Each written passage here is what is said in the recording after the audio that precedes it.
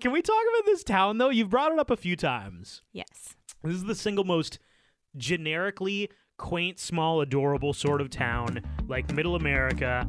Is it the same place that they shoot Stars Hollow, like Gilmore Girls? It's the Gilmore Girls town, right? Oh, no. It's not Stars Hollow. There are some similarities. It is. Okay. It's also the same town as that Christmas Hallmark rom-com, Tinseltown, Christmasville, Pennsylvania, whatever it is. Oh, you're just just guessing making at the shit name. up because, Okay, I was like, gonna it's say ridiculous. I was going to say I don't think that's right, but it's sad that I know that. I was gonna say, like, is it close to being right though? Yes, I think it is. so.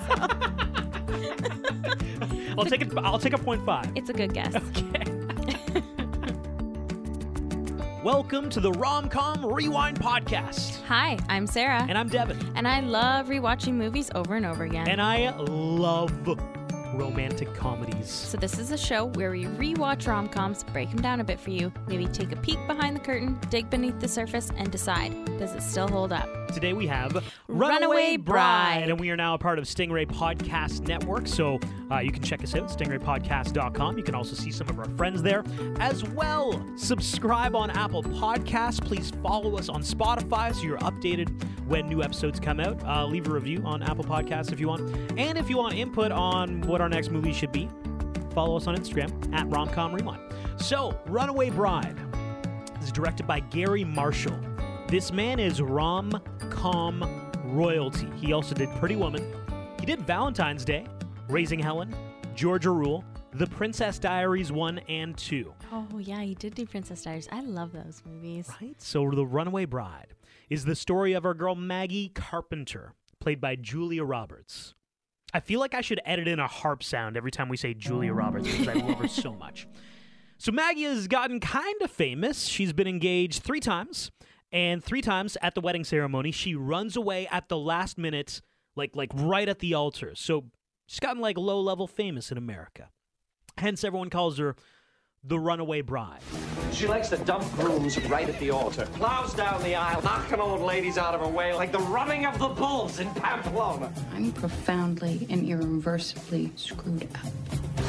I have been accused of using this column to direct bitter diatribes at the opposite sex. Then we have Ike. He's played by our guy, Richard Gere. Ike is a New York City columnist searching for a story for his next column. And he hears this story about Maggie Carpenter, the Runaway Bride. And Ike decides to essentially write a slam piece about her. And some of it turns out to be pretty inaccurate. Maggie read the article, got upset, and she lets Ike's bosses know, hey, this guy lied all over this piece, so they end up firing him. But in a final act of retribution, Ike and his former boss decide, hey, you know what? Maggie is about to get married, potentially to a 4th guy. How about you go to her town, you interview some people, you really build out this story, and when she runs away, you get to write a fully sourced article about how you were right the entire time, and we get to hire you back. Spoiler alert. Ike goes to Maggie's town to write the article. And ladies and gentlemen, sparks fly. What are your thoughts on Runaway Bride? So I hadn't watched this movie in like a really long time. So it was basically, I was watching it for the first time. Hey, oh man, I'm jealous of you. Yeah, it was so good. I watched this so much with my older sister. I love this movie. This is so typical of 90s romantic comedies. Like the acting's actually fantastic. It is, yeah. Julia Roberts in these types of roles, she has this magnetism to her. Like her smile, I made fun of her smile in the other episode, but it's when she's smiling, I can't not smile, you know? It's true. She's such a great actress, and like the movie is so fun to watch. There's not too much going on, but there's just enough that it's like, oh my God, this is so fantastic. Yeah, and here's the thing, the plot, can we be real? When you really break it down, it's not awesome. There are some definite holes in this plot, but it's Julia Roberts and Richard Gere, guys, and it's the 90s. So I don't really care about all that other stuff. I just love her and her acting so much that it's like I'm in. I'm all in on this. So in Ike's first article about Maggie, he compares her to a demon. Says that it's her 7th man that she's left at the altar, that she has another man already lined up, a man-eater. She is a man-eater. Right. That in ancient Greece, this fearsome female was known as Araness, the devouring death goddess, and in India she is known as Kali, who works to devour her boyfriend Shiva's entrails. And it continues on from there. In Indonesia, the bloody-jawed man-eater named Ragma. Then he calls her out saying her name, like in the newspaper, Maggie Carpenter, a.k.a. the Runaway Bride, says she likes to dress up her men as grooms before she devours them. That is a lot. He was really over the top. Yes. Can I point out something about the article, and something I also really like subtly about this movie is the soundtrack. Because the movie opens, it's you two still haven't found what I'm looking for, and if you remember that scene, Maggie is literally riding a horse away from her former prospective husband. They also play the Chicks, Ready to Run, but more importantly, do you remember the song that was playing when Ike is traveling to this town? No. It was the song Maneater. Oh, really? So I found it really funny that he finds all these eloquent ways to call her a man-eater in the article, and then when he actually needs to travel to the town, they play the song Man-Eater. I like it. That's so funny. So her and Bob. Bob is her not 7th or 8th, but her 4th. They are getting married. Her 4th trip down the aisle. Hard to keep track sometimes. It is. It is. It's her 4th trip down the aisle. Really, at what point does counting matter anymore? At what point do weddings matter? Right. Like just go to the courthouse and get it over with. Bingo. Yeah. Why do we need these big elaborate things if there's a good chance she's not going to show up or something's going to happen? So they're going on a honeymoon after they get married to go hiking in the Himalayas. The backpack, there's a scene where she puts on the backpack to try it on for weight, and it's so heavy that she basically like falls over She backwards. topples over, yeah. I feel like this has happened to me while we've gone backpacking. Well, yeah, it's funny. We've gone backpacking, and your pack is bigger than my pack. It is. Doesn't really make sense. We should probably switch packs at some Well, point. I pack more clothes than you. You do. That's right, yeah. And it becomes heavier, which you eventually end up carrying. So what are your thoughts on the honeymoon spot? So I think this would be a trip for an adventurous couple, no doubt. But since Bob is such a sport buff, I would have thought that this would not be his go-to honeymoon. I would have thought that he would have gone to a series of sports events across America or something.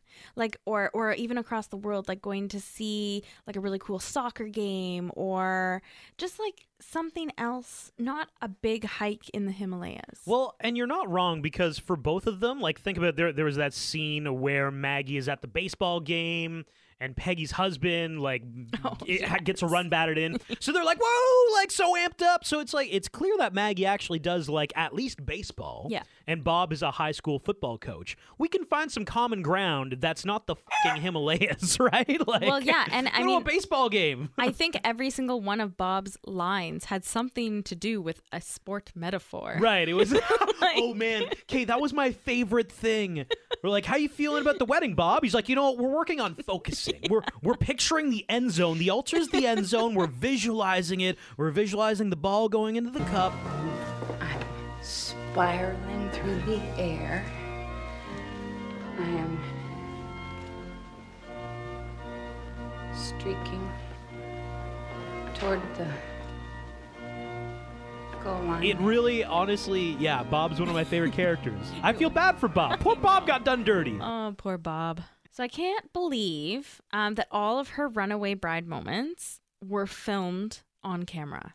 Oh, totally. Right? I mean, it was the 90s. They took camcorder video of everything. Yes, they were everywhere. All your Thanksgiving dinners, your Christmas, your everything. I did notice the multiple angles kind of threw me off a little bit. That was a little bit okay, these are clearly not. Yeah, how many cameras did you have?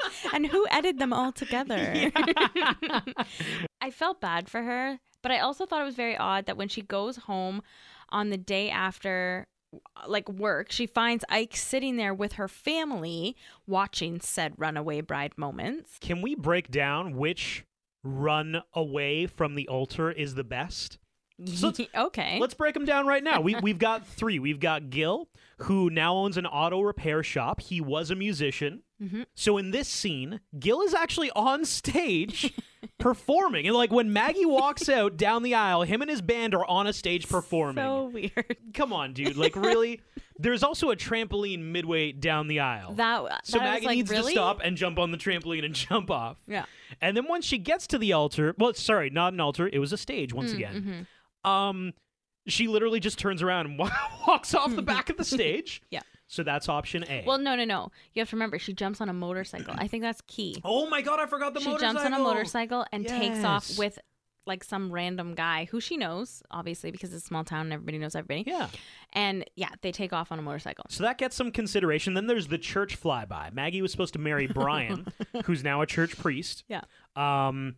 She gets to the end of the aisle and literally just slowly walks past him. Like she gets within a couple feet of him and just continues on by, back down the aisle. One of the ring bearer boys grabs her dress and she ends up dragging him. You know how we ghost people on like via technology now? Yeah. She did like a real life in your face ghost. She did. Like I'm and here everybody and now knew. I'm gone and I'm not even going to say anything about it. I'm just walking on by. And every single person knew about it. Yeah, and then there's Bug Guy George. It's actually the first scene in the movie is her leaving. Yeah. Well, like her riding away. But they get to the altar. Maggie's on a horse. And it's like, you know this woman's history. Why would you put her on a literal vehicle where she can leave with?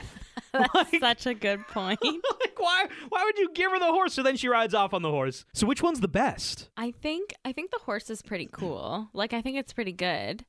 It's the opening scene of the movie. It is the opening scene of the movie, seeing a bride riding away on a horse. The altar, no, that's probably like the third. Really? I think it is pretty crazy. Like I loved just the I thought it reaction was of how really she kind of funny. looks at him and just Yeah, she's like, no, no, thank you. Yeah, she hit him with a low key like, you know what? Yeah, No thanks. I'm okay. I'm fine. I'm okay today. No, thank you. Yeah, I would say probably the motorcycle though, because that was just very chaotic. Like the trampoline, then the crowd. Oh, there was surfing, a lot of action. Yeah, and then getting up there and then realizing that she didn't want to, and then jumping on the back of some random guy's like it was a dirt bike. Oh, okay, yeah. Yeah, and then taking off. I think that was just very chaotic and pretty crazy. Okay, scenario: you're at a wedding. You're just kind of in the parking lot around the corner, and the bride comes running out and is like, "Start the car! I gotta get out of here." What do you do? Start the car and get out of there. What? Really? I think, yeah. Why I wouldn't definitely you? have like a moral dilemma of like maybe you guys should have a fucking conversation about this and not just run away from the guy. Well, that's true. Maybe if I was like, I feel like you're just like in the heat of the moment. You're like, oh my god, okay, and you just like go, and then you realize only after, as everything's like clicking in, oh my god, I just drove this person away from their wedding. It's fucked up. Totally It's really messed up. So to get more info about Maggie for his article, he goes and visits each of the almost grooms, Yes. the left at the altarees. So I found Is that what we're calling them? I don't know. I guess so. The losers. You can call them the losers. Oh, I know. Bob, I feel bad saying that to Bob. Yeah, because he never saw it coming. Well, he should have, though. Anyway, so I found it odd that Maggie was still relatively on good terms with all of them. Because Julia Roberts has this magnetism. It's like, I can't hate her even if she did. Well, and I think like Leave me at the Maggie altar. did too, right? Like, is this a small town thing too? Anyway, in talking, You're right. You're right. Yeah. So in talking to Brian Norris, so like he's the one that gets becomes a priest after, I starts to find like trends with Maggie that she seems to take on personalities of her significant others and kind of loses herself in the mix. Like I thought to myself, she must have had an impact on them too, though, if they can still be friends with her. I mean, like, did Brian say like, oh my god, if I can't have her, I'm gonna become a I can only have priest? God now. Right?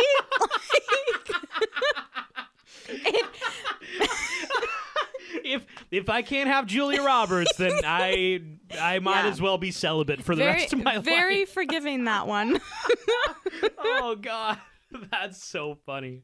Can we talk about this town though? You've brought it up a few times. Yes. This is the single most generically quaint, small, adorable sort of town, like middle America. I feel like every single Hallmark movie from 2012 to 2020 has been set in one of these towns. Is it the same place that they shoot Stars Hollow, like Gilmore Girls? It's the Gilmore Girls town, right? Oh no, it's not Stars Hollow. There are some similarities. It is, yes. We're gonna get back to that. Okay. It's also the same town as that Christmas Hallmark rom-com, Tinseltown, Christmasville, Pennsylvania, whatever it is. Oh, you're just just making guessing shit at the up name. because, Okay, I was gonna it's say ridiculous. I was going to say I don't think that's right, but it's sad that I know that. I was gonna say, like, is it close to being right though? Yes, I think it is. so. I'll take a 0.5. It's a good guess. Okay. So she finally decides that she literally can't get rid of Ike, that he is just always around, showing up everywhere. So if you can't beat him, join him. She makes a deal with him that she will let him interview her and follow her around if he gives her $1,000. They negotiate, get it down to $650, so she can buy her dream dress for the upcoming wedding with Bob. I just laugh now in retrospect. Is Bob such a joke to you that you can't say his name without laughing? So Ike agrees. Poor Bob. And so then he follows her around town. What's that show he's on? Can you believe that Maggie Carpenter screwed him up so much that he's like, nah, I just gotta chase down criminals on Law and Order for the rest of my life. I just gotta He was on that show for a punch really drug long dealers time. in the face. It's all that will bring me joy now. So Ike and Maggie make it back to Maggie's house, and turns out she kept all of her engagement rings. That's messed up. Yes, she even names the rings after her previous fiancés. Right. Right? So Brian's is a beautiful solitaire diamond ring. Mm. She literally calls it, Brian is a beautiful solitaire diamond ring. Like, the ring is named Brian. Anyway. Right. That's creepy. Gil And Gills, of course. is what looks like, to me, a silver ring that's in the shape of a rose, like their tattoos that they both got, supposedly. Yeah. George, his is a unique ring, a round low-set diamond with other smaller diamonds around it. He proposed at a butterfly farm. He proposed at a butterfly farm in St. Thomas. The ring was inside a cocoon. A little too Silence of the Lambs for my taste, but... Well, he's an entomologist. And finally, Bob's. Bob is a small diamonds in the shape of a number 1. He proposed during the 7th inning of an Oriole game. The scoreboard lit up with "Marry Me, Maggie."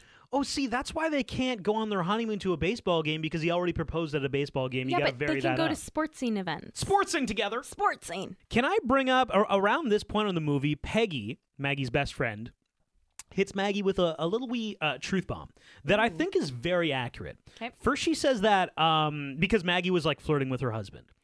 And she said that Maggie spazzes out with all of this excess flirtatious energy, and it just ends up landing on any male that moves.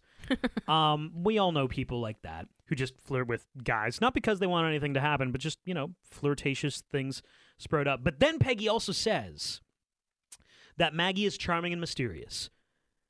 Maggie says, well, you are too. And Peggy says, no, I'm weird. Weird and mysterious are two different things, and also quirky and weird are also two very different things. And I think we need to break this down with some examples, because I think it is very true. Like the quirky, weird, mysterious, weird. As soon as she said quirky and mysterious, I'm like, oh, well, that's Zooey Deschanel, right? New girl? She's quirky and mysterious. Jess. But then you cross the line into weird and mysterious, and that's your Aubrey Plaza. That's what's her face from Parks and Rec, right? Yes. Where she'd be like, the neighbor's microwave is too loud, so I broke in last night and I broke it and I don't feel bad about it. It's like, you are mysterious, but you're definitely weirder about it. And I think both are fine. I think that's a really good comparison. So Maggie and Ike head to the bridal shop to buy her dress. And the lady at the store tells Maggie that spending $1,000 on a dress is a lot, especially when she wears them for only 10 minutes. Burn! Yeah, I was like, oh, she should buy the dress she wants. But then I was like, oh, she only does wear them for 10 minutes. If you're being fiscally responsible, Right? I would also say the $300 dress or whatever. But she did just get $650 from Ike. So she wants to spend that money on the belle dress. Yeah. So the other dress is only $300. And, I mean, it's nice, too. But she ends up getting the $1,000 dress. Of course. Because it swings like a bell. And also, this might be ruining one of your quick facts. Okay. But isn't that a throwback to the Pretty Woman scene where Julia I Roberts don't goes into the shop? I don't have it as my... And they don't want to serve her because they don't think she has enough money? I don't have it as a quick fact. While Ike is waiting for Maggie, he starts talking to Maggie's grandmother and her friend. So Maggie shows up and is listening to their conversation. Her grandmother tells Ike that the reason she keeps running is because she isn't afraid of the wedding, but instead she's afraid of the wedding night. Innocent girls are terrified of the one-eyed snake. And on her wedding night, the Jima's wedding night, she took a knitting needle to bed just in case. You love that, eh? I think that's ridiculous. Oh, Maggie obviously lets her know, like, sorry, Grandma. Like, that was a long time ago. I'm not afraid of one-eyed Yeah, no, snake. this is, that was many, many guys ago, so. So we all remember the hula party, right? It was the rehearsal dinner? It was the rehearsal Yeah. dinner that one of the ladies decided, the whole town is at, and it's put on by one of the ladies. I think they do this possibly every wedding. The entirety of Stars Hollow showed up. Oh my gosh. I didn't see Lorelai in the background, but Hale Town, right? Anyway, I felt so bad for Maggie. They all get up one at a time and basically say some crappy joke about how she's going to run or what's new this time type of thing. Ike steps in and says, yeah, I hope all of your mistakes get rubbed in your own noses kind of deal. Yeah. But Maggie is humiliated. Like, she runs off. Would you have been humiliated if somebody came to bat for you? Like, I feel like she is the laughing stock of the town, and she just kind of goes with it, goes with the flow. And when finally Ike stands up for her, she doesn't like it. Well, and that's the thing, right? Like, she's so used to people making fun of her and cracking jokes that I think she's kind of like, if I just smile and laugh along, there's no conflict, it's all right. And then Ike creates that conflict by basically telling everybody the way it is, and that it's like, you're being shitty to her. And she doesn't like that because I think, oh my God, are we getting down to something right now? I think Maggie Carpenter just doesn't like conflict in her life. That's why she can't tell any of the grooms ahead of time, hey, this is a bad idea, I'm probably going to run away. She just gets to the moment and pieces out. I would agree. I think you're right. But then after that moment, she does have the confidence to talk to her dad. She's like, listen, you're an alcoholic. You're kind of a piece of shit. I'm paraphrasing, obviously. Yep. Stop making fun of me kind of thing. So the day has come for Maggie to attempt to complete her 4th wedding and walk down the aisle. Yes. But to Ike? My boy Bob got done so dirty. So I'll preface that Bob was again left at an altar. Right, it was just the day before. And instead, her and Ike decide that they have fallen in love in a very short time and want to get married, which is very spontaneous. So, of course, she almost makes it there, and a flash of a camera from somebody in the crowd sends her into a tailspin, and she dashes from the church again, this time making her getaway in a FedEx delivery truck. Great product placement for FedEx. Abso-freaking-lutely. So I was so hoping that she made it down the aisle this time. Yeah, I know. Because you had seemingly forgotten all about this movie, and Sarah's Completely. looking at me, and she's like, does she make it down this time? And in my head, I'm like, are you kidding? Like, obviously not. This is one of the best scenes in the movie. Lock the doors! No, Maggie, no! Yeah, like I don't understand how Then Ike's like, close the doors! I don't understand how she keeps convincing men to marry her. It's because Julia Roberts, and it's that smile. Can I point out one small hole in this movie, though? And it happens Yes. right before this moment. Okay. It's how Ike and Maggie agree, yeah, let's get married, after only knowing each other for like 20 minutes. Also, the wedding is going to happen in like 36 hours. Oh, yeah. And then we get this very fast sprawl of what I would call like relationship building montage. It's like Oh clips my of them God, playing yes. cards together. I remember this. Do you remember playing cards? Because that's what couples used to do before phones existed, by the way. He calls her while she's like at the salon, and he's like, I see this very beautiful woman at the salon. And she tells her friends, like, he can see me. And then I think there's like a fireplace scene, and it's really powerful. Like, hey, this relationship is growing, but don't forget, this is like a day and a half. All is within what we're 36 seeing. hours. Yeah, no. It is a little strange. Like, I think they tried to cram the fact that they could get married without making it weird. Yeah. And once again, it's one of those things where this movie is so good that I know it's stupid, and when I'm watching it, I'm like, this is stupid, but I can't help but love it. I don't know what it's. I know. It's a feel-good movie, right? It's Julia Roberts and Richard Gere. I just can't not love this. You're rooting for them. Yeah. I love it. Maggie finally takes some time to figure out who she is. She's tried all the different types of eggs she can and decides which one she loves. So, are eggs a metaphor for her finding who she loves? Like, she loves Eggs Benedict and she loves Ike. I think it's more just finding yourself, right? Like, a lot of times when people are in long relationships.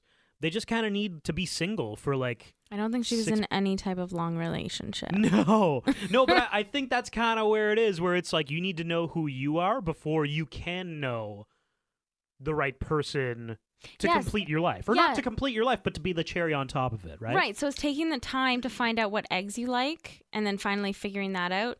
It's her learning who she is. Right. Right. Can we talk about how, so, she takes over everybody's egg personality. Let's call it that. The egg personality. I think minuscule things like that do happen in relationships. Like, is there anything you took from an ex that legitimately became part of your personality? Oh, that's a good question. I don't know. I think because they're so micro, you don't realize it. So I know one vividly. That you took? Oh, yeah. It was a very formative time. Like, it was an early relationship. I think I was 13. Oh, my God. And this girl really liked emo, screamo, metal music. Oh, my God. And I was pretty, I liked a wide range of music, but I genuinely became a metalhead for like 3 years, dyed my hair black. The relationship was like 6 months, but this carried over to the point where it's like, if Alexis on Fire are jamming out, I know exactly like, oh, that was this album, this song, love this guitar solo coming up. So good. It's now a part of who I was. Well, that's deep. That is. Anyway, so she goes to New York to see Ike, and she gives him her running shoes. It's another metaphor that she's done running and wants to be with him. And then she says the quote that he said to her. Well, yes, earlier on in the movie, right? Yes, because he's still unsure, and which she's actually in this scene really happy about, because then she gets to propose to him with the same words that he said to her in the middle of the movie. That's right. I guarantee that we'll have tough times. And I guarantee that at some point, one or both of us will want to get out. But I also guarantee that if I don't ask you to be mine, I'll regret it for the rest of my life. Because I know in my heart, you're the only one for me. I love it. On to Quick Facts. Quick Facts! This is another movie that was in pre-production for a very long time, a decade, and had many potential people set up to play the role before Julia Roberts and Richard Gere. Can you guess who some of the actors and actresses who were set to play the role? Okay, so we're spanning the entire 90s. Yeah, let's start out around, first up, 1992. I mean, Demi Moore would have been big around then. Okay. Is that a yes? That is yes. Hey! That is a yes. Ding! You know what? I'll take the win. That's my guess. Demi Moore, and I am right, and you can't take that away from me. Okay, so who else? So I'll just go over a few. So Gina Davis and Harrison Ford were set to play in 1992. Gina Davis, don't love that. I like Harrison Ford. Harrison Ford makes sense, though. Yeah, he would have been good. Then over the next few years, Michael Douglas, Demi Moore, Ellen DeGeneres, and Mel Gibson were in the mix to play the roles. Interesting choices. Totally. So in 1996, Sandra Bullock was set to play, but in the end, she just decided against it. Oh, I would love that. Yeah, it would have been good. And then Ben Affleck and Thea Leone were in talks to take over, but then Ben passed on the role. And then producers decided to ask Richard Gere. He would only do it, though, if Julia Roberts did it. Oh, they're so cute. So it took some convincing, though, because she had actually read an earlier version of the script and didn't love it. So she said no. But he gave her a call and they chatted and she decided to do it. They even got Gary Marshall to direct. Oh, so he wasn't the original director. No, he wasn't. So that also took some major convincing, though, because he was supposed to go on vacation with his wife to Australia, which he had promised. But Julia Roberts and Richard Gere convinced him to do it. Guess how much the budget was for this movie? Oh, man, it's probably surprisingly small. I would say the actors took up the majority of the budget. So $70 million. What? What did they spend it on? So this was literally because of Roberts and Gere. Right, yeah, it's going to be mostly how much money they asked for. So Julia earned $17 million. Richard Gere got $12 million. That's especially if we're talking about equality in Hollywood in terms of wage pay. Julia Roberts makes this movie. Yeah, so the movie opened up number one at the box office and grossed $35 million, the best opening ever for a Julia Roberts film at the time. Okay. The town of Berlin, Maryland, was used for the movie. turning it into the town of Hale, Maryland.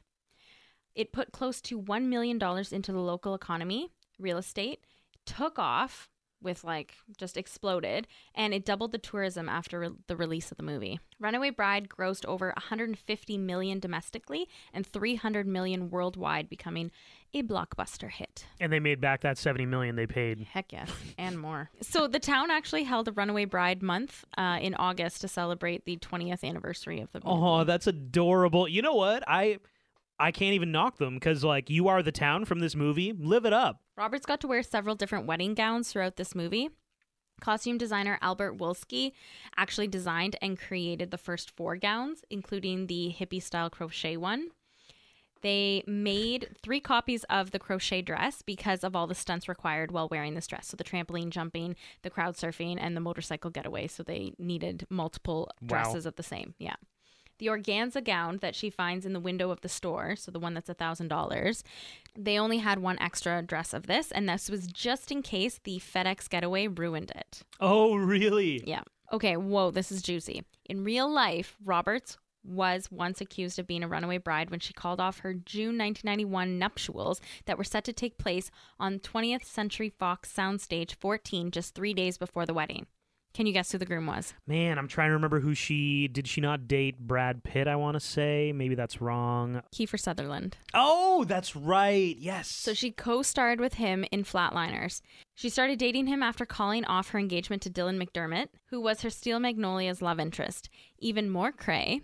When Julia Roberts called off the wedding to Kiefer Sutherland, she ran off with Jason Patric, Kiefer Sutherland's co-star in Lost Boys, and his good friend who had recently been disinvited to the wedding. Dun, dun, dun. Okay, so guess where Roberts and Patrick went to hide out? Like Fiji. They went to Ireland. Oh, adorable. Yes. And then they made their relationship public, and then they broke up in 2002. So we all remember the platypus face that Maggie makes in the movie? Okay, she looks like a really bad Pokemon. Oh, when she does. does the face. Oh my God, she does. In 99, Pokemon would have been a big deal. Yeah. Oh my God, who does she look like? Psyduck? Yeah, Psyduck, exactly. She That's does exactly look who like I was Psyduck. thinking. Oh my Psyduck God. or Golduck, right? Yes. We're nerding out pretty hard right now, but yeah. We are, yep. Big time nerds, yep. Well, this wasn't actually in the original script. Marshall added it when he saw Julia do the face for his visiting grandchildren on set. Oh, that's adorable. Yeah, I thought that was super cute. I said earlier that the movie took a while to happen. One of the reasons it was delayed was because the script didn't explain why Maggie continued to run from the altar. Right. So to help explain this, a key scene was added that highlighted Maggie's tendencies to pretend to be exactly what her partner wanted to be rather than what she wanted to be. So the egg scene. So her figuring out, what kind of eggs really meant, who she was, finding out who she was. So this found Maggie preparing eggs in a number of ways to figure out which one she liked best. There's a scene where Maggie is driving through the town square and sees Ike playing guitar with some of the locals. Turns out Richard Gere can not only play the guitar, but he also wrote the part he was playing during that scene. Really? Well, he was just kind of like blues guitar freestyling, right? So, yeah. Maggie makes a reference to a Camp Birchwood before making the platypus face. Julia Roberts actually attended that camp as a child in northern Minnesota. Now we're on to best scenes. Best scene. So my best scene is the very last scene we see before the credits roll. It's when Maggie actually gets married on this really picturesque hillside. It's literally just the two of them and the pastor. And I watched this movie for the first time and many times in some of my more formative years, like when I was a lot younger. And that scene has always stuck with me as the most perfect, ideal way and also meaning to get married. And I don't want to shame people who want to have 3,000 people at their weddings, but it's only really about the two people, or it should only be about those two people who love each other so much and they want to spend the rest of their lives with each other. And I just thought that was so pure to kind of wrap this movie up with a bow. My best scene is the rehearsal at the church. Whoo! Got lots to say about that. Continue on. Okay, so Maggie and Bob are there for the rehearsal, and the next day they're going to get married. Ike tags along. They go into the church. Her bridesmaids walk down the aisle, and Bob is in his place as the groom. Ike is the minister or the priest. Yeah, they tell him, you play the minister. Yeah. Bob is standing there waiting for Maggie to come down the aisle. Instead, she's seen ringing the church bells and swinging back and forth.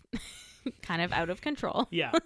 Bob says that instead, Ike should play the groom, and Bob will kind of coordinate, as he does in all of his sports scene. He will coordinate what's happening, so he'll make sure that Maggie is focused to get down that aisle. Right. Keep eye contact, keep eye contact. Maggie walks down the aisle, and you can just see in her eyes, she is in love with Ike. Yeah, she's staring at Ike. Yes, she's completely staring at Ike. Bob's not even there. She gets there, and all of a sudden Bob says, and this is where you'd kiss the bride. Well, Ike and Maggie actually kiss. Dun, dun, dun. Bob is hurt, obviously. Bob is hurt. He runs Bob's out. unhappy. He runs out, says it's over, and all hell breaks loose. Okay. So if you were imagining me, you did great. What the hell were you doing? Bob, I'm really sorry about that. She kissed me back. I kissed you back. Yes, you did. You kissed me. Yeah, caught that. You want to tell me how long this has been going on? About a minute. A little longer for me. Really? This goes right into my honorable mention. Ooh, okay, I like it. I want to tell you the story about the single most monumentally over character in any romantic comedy ever. It's the story of our friend Bob, played by Chris Maloney, the Law and Order guy. So yeah, you went through it. He was supposed to be Maggie's fourth attempted husband when Ike travels to Stars Hollow to write this story.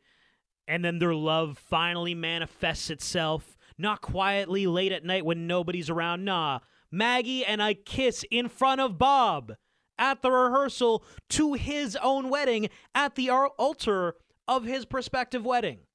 And like you said, Bob punches Ike and leaves. Oh, yes, he punches him. Oh, my God, I Punches him, completely forgot. Pieces out. But then what do Maggie and Ike decide? Ike's like, hey, listen, you already bought the dress. We got the venue booked. Just marry me instead of Bob. Oh, excuse me, what? That's horrible. And it's like a day and a half away. Imagine your fiance breaks up with you and the new dude is like already living in the house that you paid for. Isn't that a little messed up? Well, yeah, and I mean, Bob at the end is just okay with it. You may be listening to this podcast far in the future, but right now we're in 2020 in the middle of the COVID pandemic. And I just want to say, if Bob can survive Runaway Bride, we can all collectively get to the end of 2020. We can't come soon enough. What's your honorable mention? My honorable mention is the top 5 things you'll find in a small town. Ooh, I like this. Restaurants close early. Mm-hmm. Everyone knows everyone in all of their dirty business and laundry. Everyone owns their own stores. There's no big box stores. That's number 3, yeah. People from big cities always think that people from small cities or small towns ride animals places or use them as modes of transportation. Yeah, I know 5.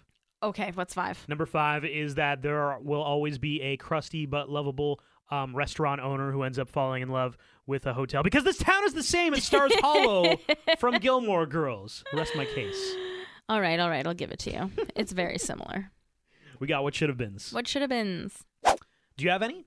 That's okay, because I have 4 what should have beens for this movie. Oh, I hope Bob's in there. Because Maggie runs away or breaks up with 4 different guys. Oh, I like this. So I've got what should have beens for all of them. Okay, go. Well, most of them. Because Father Brian Norris, he ended up with God. He so did. that's fine. His what should have been is God, and he found him.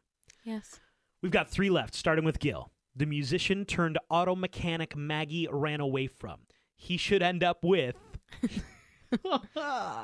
he should end up with Lorelai Gilmore from the Gilmore Girls. Because like I said, I'm pretty convinced this town is right beside Stars Hollow.